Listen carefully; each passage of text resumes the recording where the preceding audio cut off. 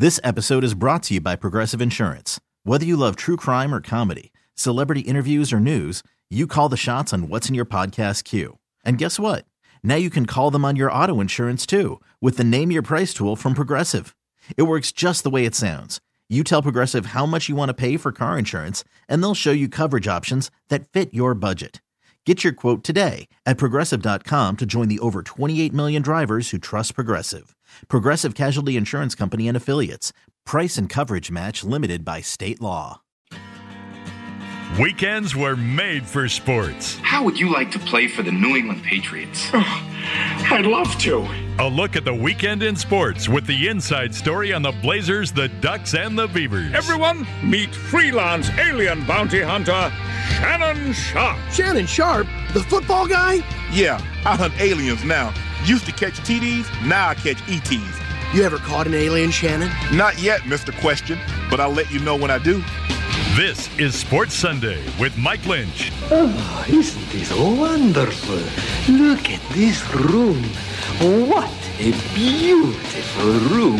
Have you seen this room? Yes, we're in it. And Rashad Taylor. Okay, dude, I can see you don't want to be cheered up here. Come on, Donnie, let's go get us a lane. On ESPN Sports Radio 1080, The Fan. Hour 2 of 2, right here on beautiful, is Bancroft Street? Are we on Bancroft? What about Bancroft? Are we on Bancroft Street? Yeah. Beautiful day out here. Wonderful northwest Bancroft?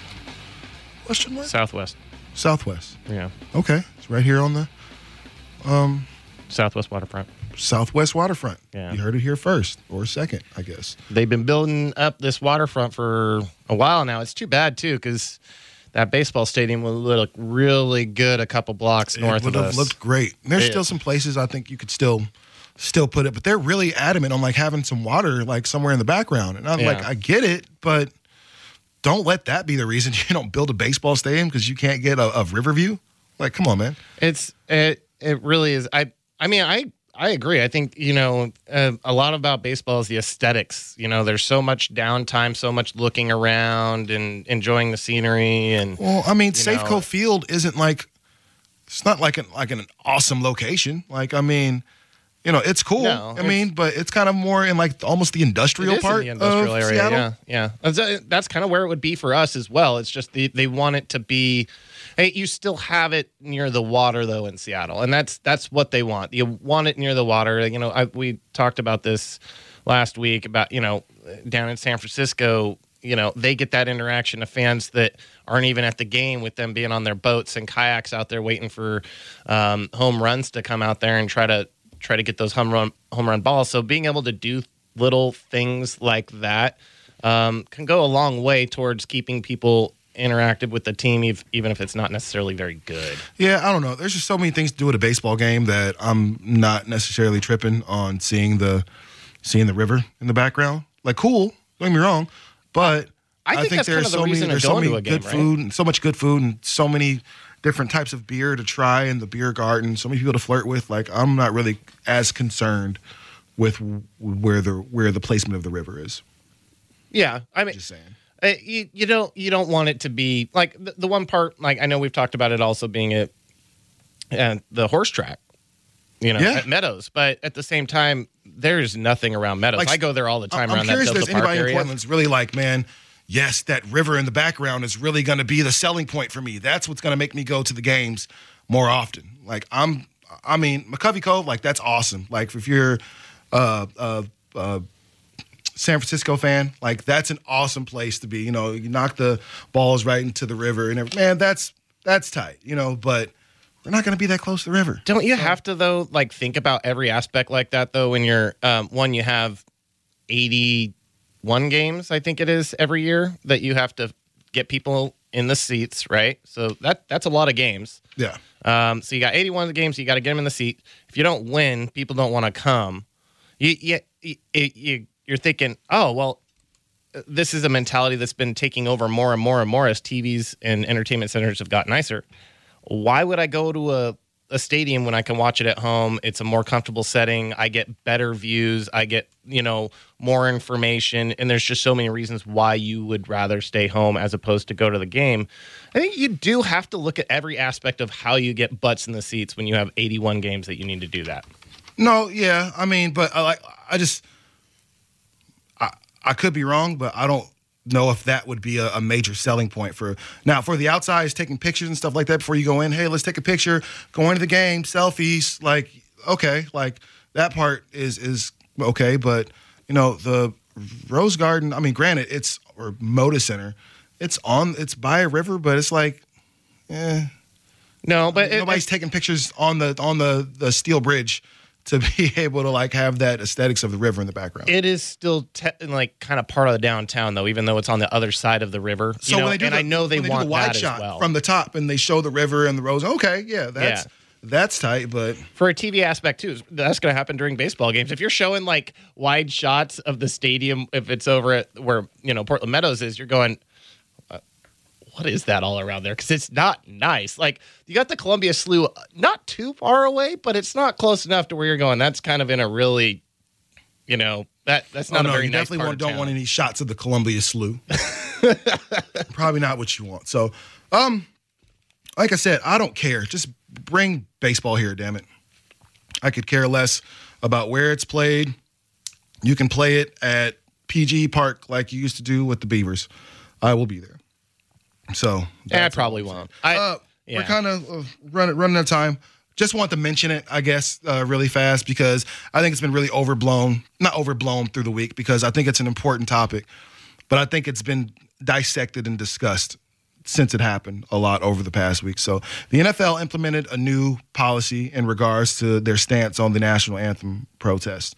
So if players are going to protest, they should do so from the locker room or from the tunnel.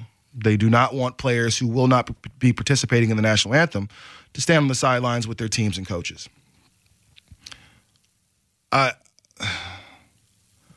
It was hard for me to say I don't agree with this because I think this can do more harm to the NFL than good. If you look at a team like the Philadelphia Eagles, who have been very outspoken, especially guys like Chris Long and some of the other like key characters on their team, been very outspoken. And now I think Michael Bennett is also a Philadelphia Eagle at this point, correct? So, I believe so, yeah. Those are two people that have been really on the forefront of the protest and police brutality and some of those things. I think this could result in, a lot of guys staying in the locker room, if nothing else, in support of their teammates. We've seen before, especially after number 45 came out and made I would find the SOBs for doing that, and then you saw the big show of support throughout the league and the owners and things like that. But that only lasted for about a week. Ray Lewis said he was just praying though. He wasn't kneeling for the flag. He was just praying that this madness be over with or whatever. Don't like Ray Lewis, but whatever. Again, I think this can, and I know we have to get ready to go. I think this is going to do more harm than good. The other reason is they never contacted the NFLPA. They never let the Players Association know this is something that will be put to a vote. They never got to vote on it. So now you're starting to hear players come out and talk about it. But also, you're starting to hear people from other leagues come out and say something, one of which being the coach of the defending world champions, the Golden State Warriors. I think it's just typical of the NFL. They're just playing to their fan base, and they're just, basically trying to use the anthem as fake patriotism, nationalism, scaring people. It's idiotic, but that's how the NFL has handled their business. And I'm proud to be in a league that understands patriotism in America is about free speech, about peacefully protesting. Steve Kerr has also been one of the people that, as these things have happened nationally, has been very outspoken on behalf of his team, on behalf of some of the players he's played with, as well as Greg Popovich. There's been a lot of strong support from NBA coaches and players and things like that. I think the NFL has a real problem on their hands because it's easy to say, well, just stay in your locker room. But what happens when, man, half the team stays in the locker room? What are those aesthetically? What does that look like now? Oh yeah, no, I agree. This is possibly more divisive than kneeling ever was because now I look at it as so. Before it was disrespectful to go and kneel. I mean, they were still. I think most of them were still putting their hands over their heart. They were just kneeling for the national anthem.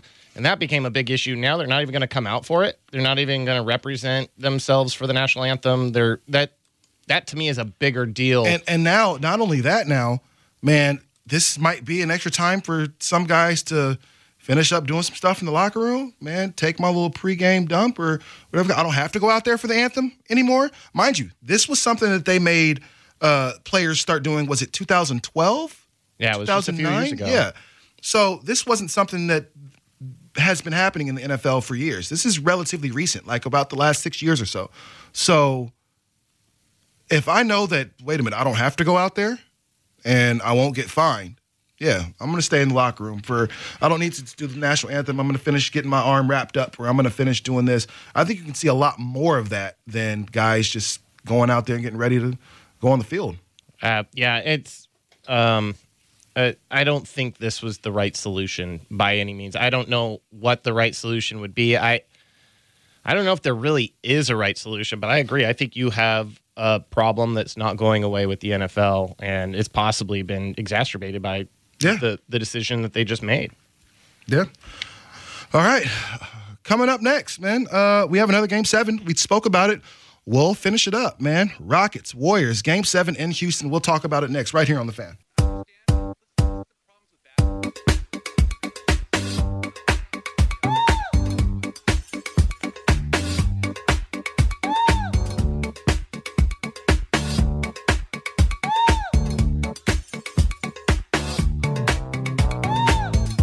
Weekends were made for sports. This is Sports Sunday with Mike and Rashad on 1080 The Fan. Baby, I'm going crazy. Baby, I'm going mad. Baby, I'm mad.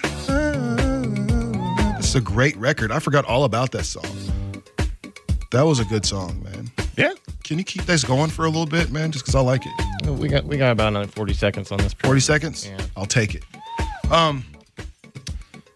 Game 7. Awesome thing. Finality is really what it means. We're in a situation now to where this Game 7, unlike the Cleveland and Celtics series, this could very well be the NBA champion. Whomever wins this game between the Warriors and the Rockets, in my opinion, is going to go on to win the NBA championship. I don't think I felt this confident about a Western Conference team beating an Eastern Conference team since the Blazers-Lakers series back in 2000. And I think it was Shaquille O'Neal that said, whomever wins the series is going to demolish Indiana. And that's exactly what Shaquille O'Neal, Kobe Bryant and company did to the Indiana Pacers. But if the Blazers had won against the Pacers, I think the Blazers run all over the Pacers. In fact, I think the Blazers beat them 4-1. I don't think there was anything the Pacers could have done against this Blazers team. So now you fast forward that 18 years. Jeez, 18 years. That was a long time ago. So now we fast forward, and the Houston Rockets and the Golden State Warriors go into what will be an epic Game 7. I think this is going to be a closer game than we imagine. If you look back at the last few Game 7s that we've had, especially involving the Warriors, this is the rubber match. Or not necessarily a rubber match, but they went to Game 7 against Cleveland and came up short. But before that, they went to Game 7 against OKC, came out with that W. So now this is a great team, great time to see if they can go in there against a great Houston team. Because Houston is a great team. Despite what you saw last night, Houston is still a very, very good basketball team with or without Chris Paul. You don't win 65 games without being a You don't. Without Chris Paul, they are a different ball team. But with him, they are as unstoppable as a team can be. What exactly do the Rockets have to do to, I guess, steal this game at home? because the Warriors look as unstoppable as they've ever looked, especially after last night. But also we've seen the Warriors look great on certain nights and then just look like crap the next night. We've seen the same thing from the Rockets. We've seen blowouts. We've seen close games. You don't really know what you're going to get from the series.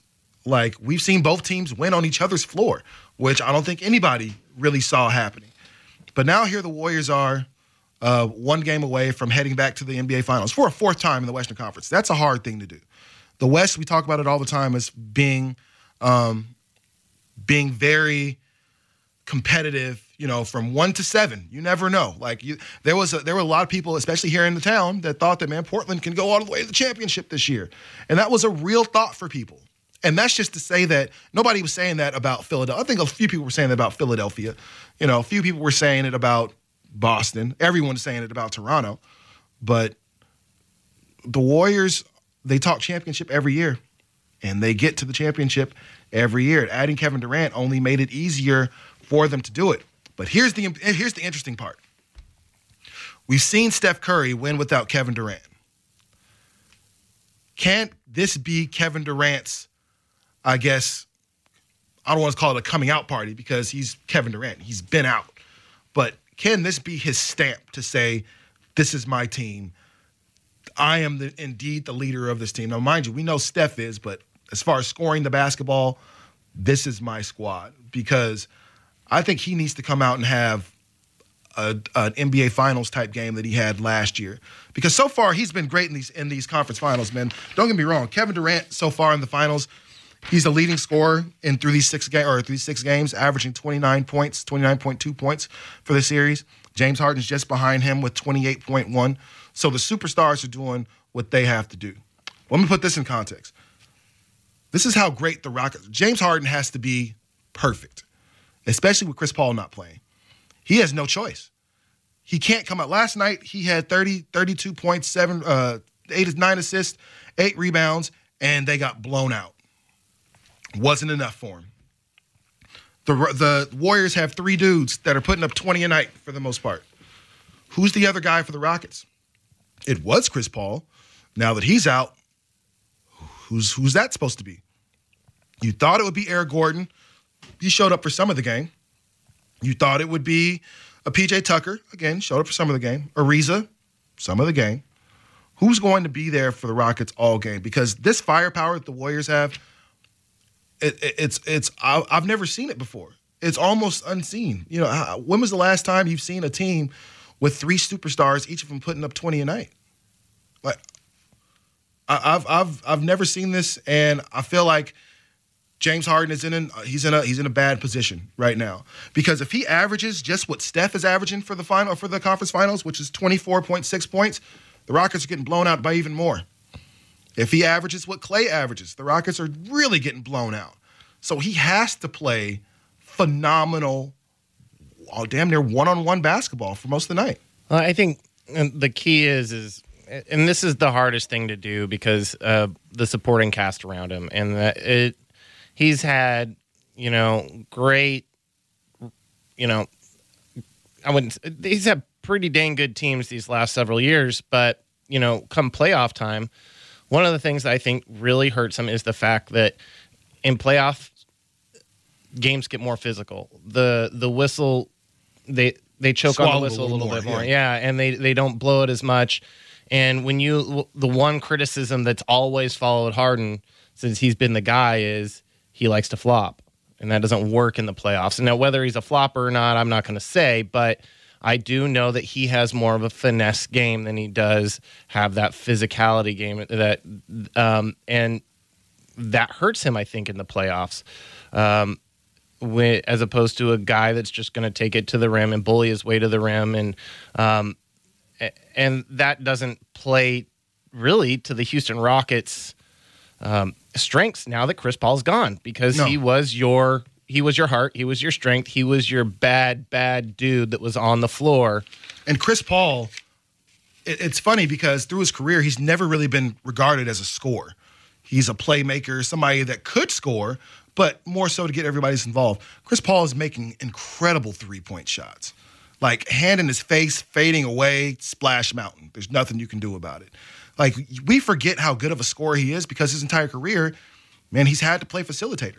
And he's a great team member. You know, he's a great guy that helps get the rest of his players involved. And I don't think that Harden doesn't do that, but I don't think he does it to as great of an extent as what Chris Paul does. Here's what Harden doesn't do. Harden's not a barker. No. You know, and Chris Paul, and that's why people kind of consider him kind of a jerk or a-hole or overbearing, whatever, is that, man, hey, man, I'm going to bark at you. LeBron and Kobe, what do they have in common? Man, they have championships, but I'm going to be in my teammates' ear if they're not doing what they're supposed to do. Or if I'm not doing what I'm supposed to do, I'm expecting somebody to check me like Shaq would for Kobe.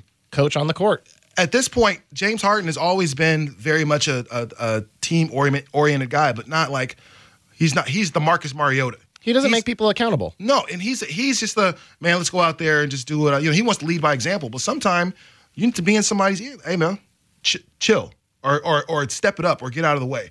Do something. Like, you need to have that sometime. And Chris Paul is that guy. There was a spot in Game 5 where Chris Paul is looking at James Harden. You can tell he's talking to him saying, hey, man, let's go get this championship. Like, if you can't get up for this, that's what you need. Somebody that's Draymond. That's what he does for his team. Pushing him in the chest, bro.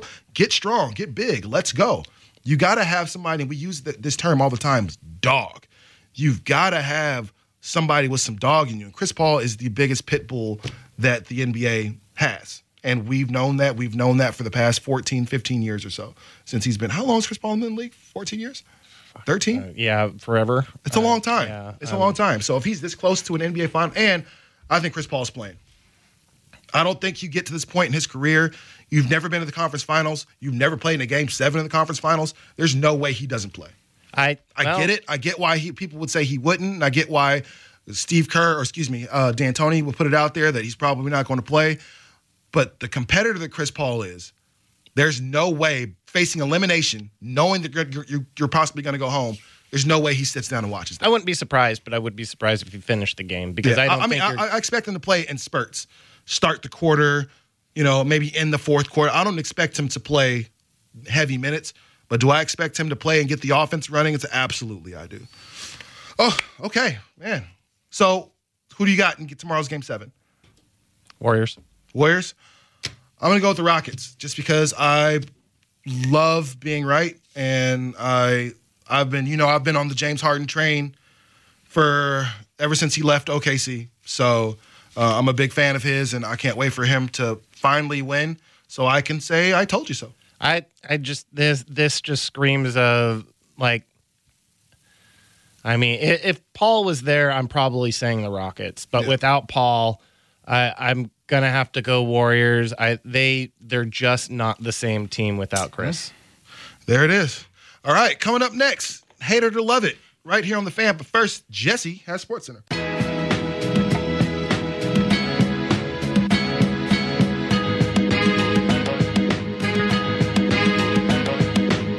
Weekend sports with a difference. This is Sports Sunday with Mike and Rashad on 1080 The Fan.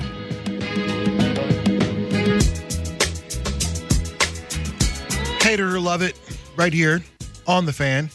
10:35. I told you we'd be on time. We're on time-ish, yeah? Yeah. A couple minutes behind. A few minutes behind schedule, but better than normal. We're a couple minutes. Lynch, again, is out. He is in San Diego with his family. Hopefully he's having an awesome time in my favorite city in the United States. So I will be doing this one solo dolo. Jesse, go ahead and get me started, fam. Well then. Let's see what we have here. Let's talk some football. The article was put out earlier this week suggesting that they're two best teams to go from worst to first in their division because every year there's somebody that does. Okay. That's the way the NFL goes. And there actually, when you think about it, are several good choices. One being San Francisco, but didn't make the list because tough division, but I think that could be a possibility. But the two that made the list were my Denver Broncos, all right, and we're going to leave those out of this. The other being the Houston Texans. Ooh, indeed. Love or hate, the Houston Texans have the best chance of worst teams to go from worst to first? Love. I look at the Texans division, and we talk about it all the time. It is incredibly winnable.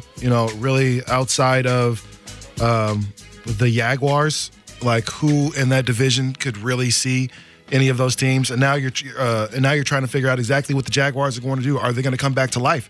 Is this going to be? Was that the one and done year for them? Like, was this the year that they go from worst to first?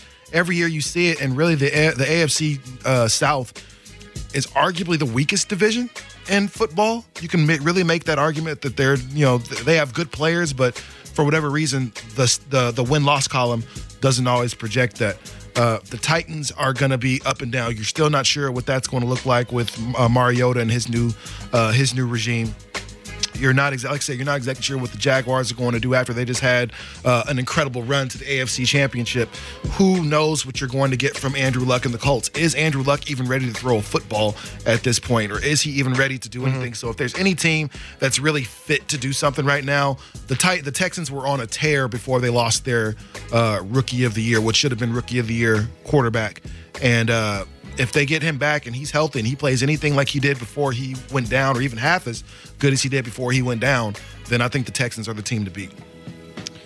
I agree. I mean, just so everybody knows, the New York Jets 5-11, worst in their division. Cleveland Browns worst in their division, 0-16. Houston Texans 4-12. Denver Broncos 5-11, New York Giants 3-13, Chicago Bears 5-11, Tampa Bay Buccaneers 5-11, San Francisco 49ers 6-10. I agree. I think the one thing that Houston has always been missing, like there's been one thing every time you've pointed to Houston, they've never had a quarterback. The best quarterback basically that they've ever had until Deshaun Watson has been Matt Schaub. Yeah. Matt Schaub has been that franchise's best quarterback to date. Yeah.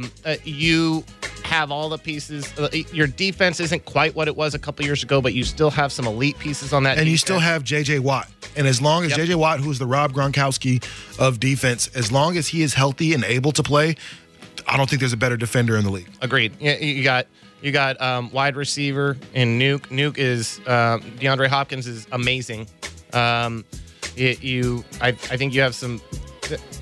The running back position is probably my one concern on that offense. But I'll tell you what, Lamar Miller, the only time he's ever looked good playing for Houston is with Deshaun Watson in the backfield. He really had and everybody thought Lamar Miller was going to be a huge part of what Houston did.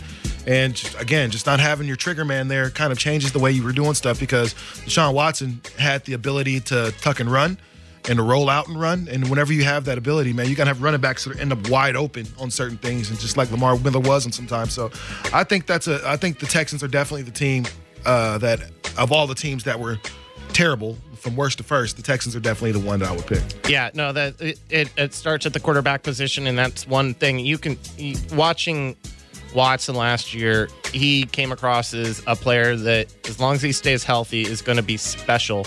And he improved from week to week, and it seemed hard to believe because he was putting up ridiculous video game numbers. But from week to week, that guy just got better. Moving on, let's go to the Bay. The Bay, we're going to do the battle of the running back position. Either the 49ers or the Oakland Raiders, they're still the Oakland Raiders for now, have a real dominant running back. Now, the San Francisco 49ers went and signed Jerick McKinnon from Minnesota in the offseason.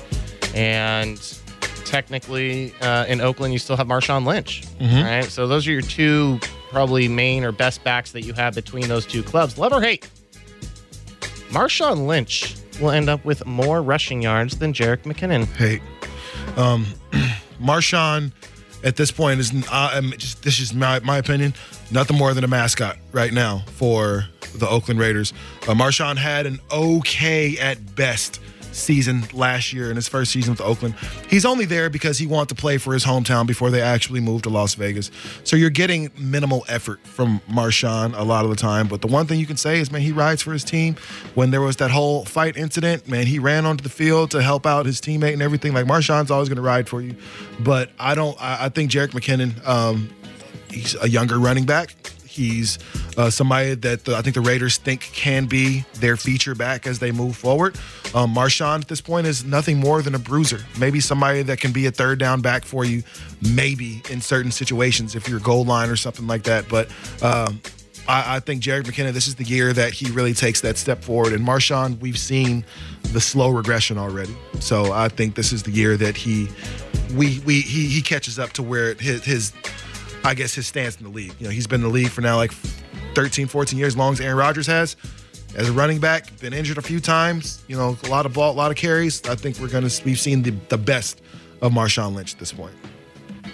Yeah, no, I think you've seen the best of Marshawn Lynch. I could see Gruden go in there and say, you know what, Lynch is my best running back, and I'm just going to run him in between the tackles. And I really try to use Lynch, but I think as far as explosiveness, dual threat ability, Jerick McKinnon's definitely the guy that has the upper hand there. Now, the one thing I think goes against him is they do have some running backs there that Kyle Shanahan really likes. Matt Breida had some moments last year, and that was an undrafted rookie free agent for him. And then they didn't even get to see Joe Williams last year, and another one where Shanahan literally went up to Lynch during the draft and said, we need Joe Williams on this roster. And I could see some sort of committee brewing there with all those guys that Shanahan likes to do. And Shanahan also used a committee between two guys when he was in Atlanta. So it's not out of the realm of possibility, but I agree. I think Lynch is also going to be outrushed by McKinnon. Okay, how many points I get? You won. You got so many points. Woo! Let's go 20 points. You got so many points. That's what's up, man. Well, I'll take it, man. Play that victory music. Yeah, I get it. I don't care that Lynch ain't here. Yeah, appreciate it. You hear that sound, folks? That means I'm the winner. That means I'm in charge. And that means I get to decide what the next segment is right here on Sports Sunday on The Fan.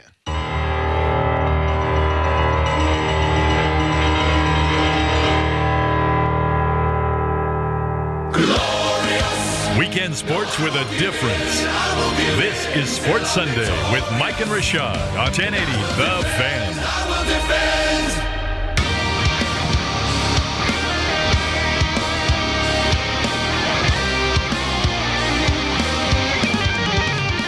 I love this song. This is so uplifting. Like, I listen to this when I'm like lifting weights, or if I'm trying to like finish a report, or sometimes I just be in my car and I just need something that just lifts my spirits, man. So I love this song. Yeah, I can see playing this one during workouts or team practices or something. Yeah, it's, you know, and so I use this for my son and tell him, don't you ever give up, man. We don't quit over here. Glorious. Well, I have a question. So Jesse and I were kind of talking during the break, and there's a lot of people not showing up to OTAs, and they're the stars of the team.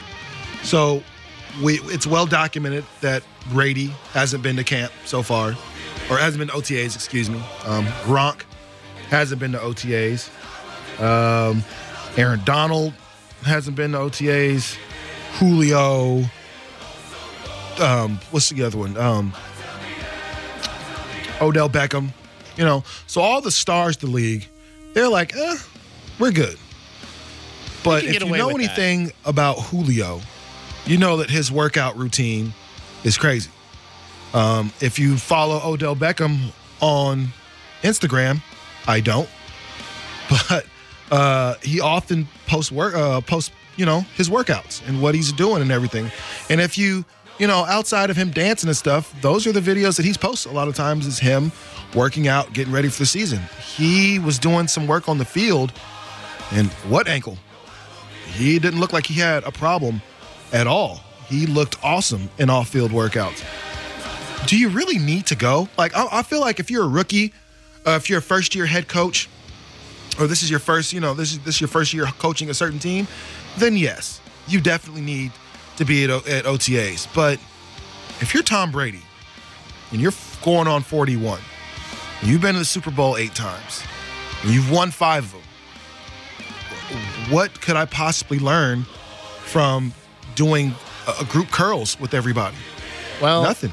This is where they do run drills. They do pass the ball. And as much as the Patriots roster turns over every year, it turns over every year. Like, that's what Bill Belichick does. He doesn't pay players. He just brings new players in. And when you do that, I do think OTAs can be important as far as integrating new key pieces into your offense. Call them voluntary workouts if you're going to be mad that I don't show up? Like, and that's my thing. Like, it's like one of those unwritten rule type things. Well, just write the rule down so there won't be an issue. Because if you're leaving it to me and making it voluntary and say, hey, we need you to come to the facility, we're going to run through practices, or no, guys, you can just come over. If I'm Tom Brady, how about you just come over to my house? I've got all the same stuff. I got my trainer Guerrero here. He'll make us some pancakes. Like, yeah, I'm not gonna do that anymore because I don't need to anymore. It's your job. Like, and I get that it's then what I'm saying is don't make it voluntary. If these are just voluntary workouts, just say mandatory workouts, and you need to be at all of them. But if you make them voluntary, and I'm the star, and I have all these same amenities either at my own home or at my trainer's home or wherever I work out, then I don't need to go to OTAs right now. Because why? I'm going to see you at training camp. Yeah, but it's your job. I get that your games are only 6 years or 6 months, out of the year. The other 6 months you're off, or you're doing a little bit of training here, a little bit of training there. But it's the players that say, you know what, I know it's voluntary, but I'm going to be there. That's been Tom Brady. That's been guys like Peyton Manning that are going to be like, I'm going to be there every year, and he's the one that's leading the team during OTAs. He's the one that's setting the tone for what the year to come is going to be. And this right now, this is setting the tone. Now, granted, I think this is more important for teams that are trying to rebound. Yes. I agree with that, but I also think that there is something to be said about great teams understanding that I get that this is voluntary, but this is important to me continuing to be great, to the success of our team. And I get it from a leadership perspective. You want to see your quarterback out there or your star receiver or whomever out there helping the younger guys kind of get to where they need to go. And I totally get that part. But again, if you're leaving the choice to me, and you're asking me, do I want to come to these voluntary workouts and learn an offense if I'm Tom Brady that I know like the back of my hand at this point? Like, I know every nuance to this offense. I know every wrinkle. I know where every player is supposed to be, including my defensive line or offensive lineman on which plays. Like, I don't need to go to that. And like, I can really, and it's not like I'm not staying in shape. Brady, his relationship with Guerrero is incredibly documented. We all know it and everything. So we know that he comes back in phenomenal shape. Like, you don't really need me. I think OTAs is for coaches to be able to get with, newer players and be able to work them into the system before training camp starts. That's what it is. It's like a transition. If you've ever been in high school or middle school and you're going to high school, most places have what they call an 8th grade transition. They set you up with a counselor and everything, and this is probably going to be, if you're going to go to this school, this is going to be your counselor for next year. You tour the school. You get used to it before you actually go. That's what OTA should be.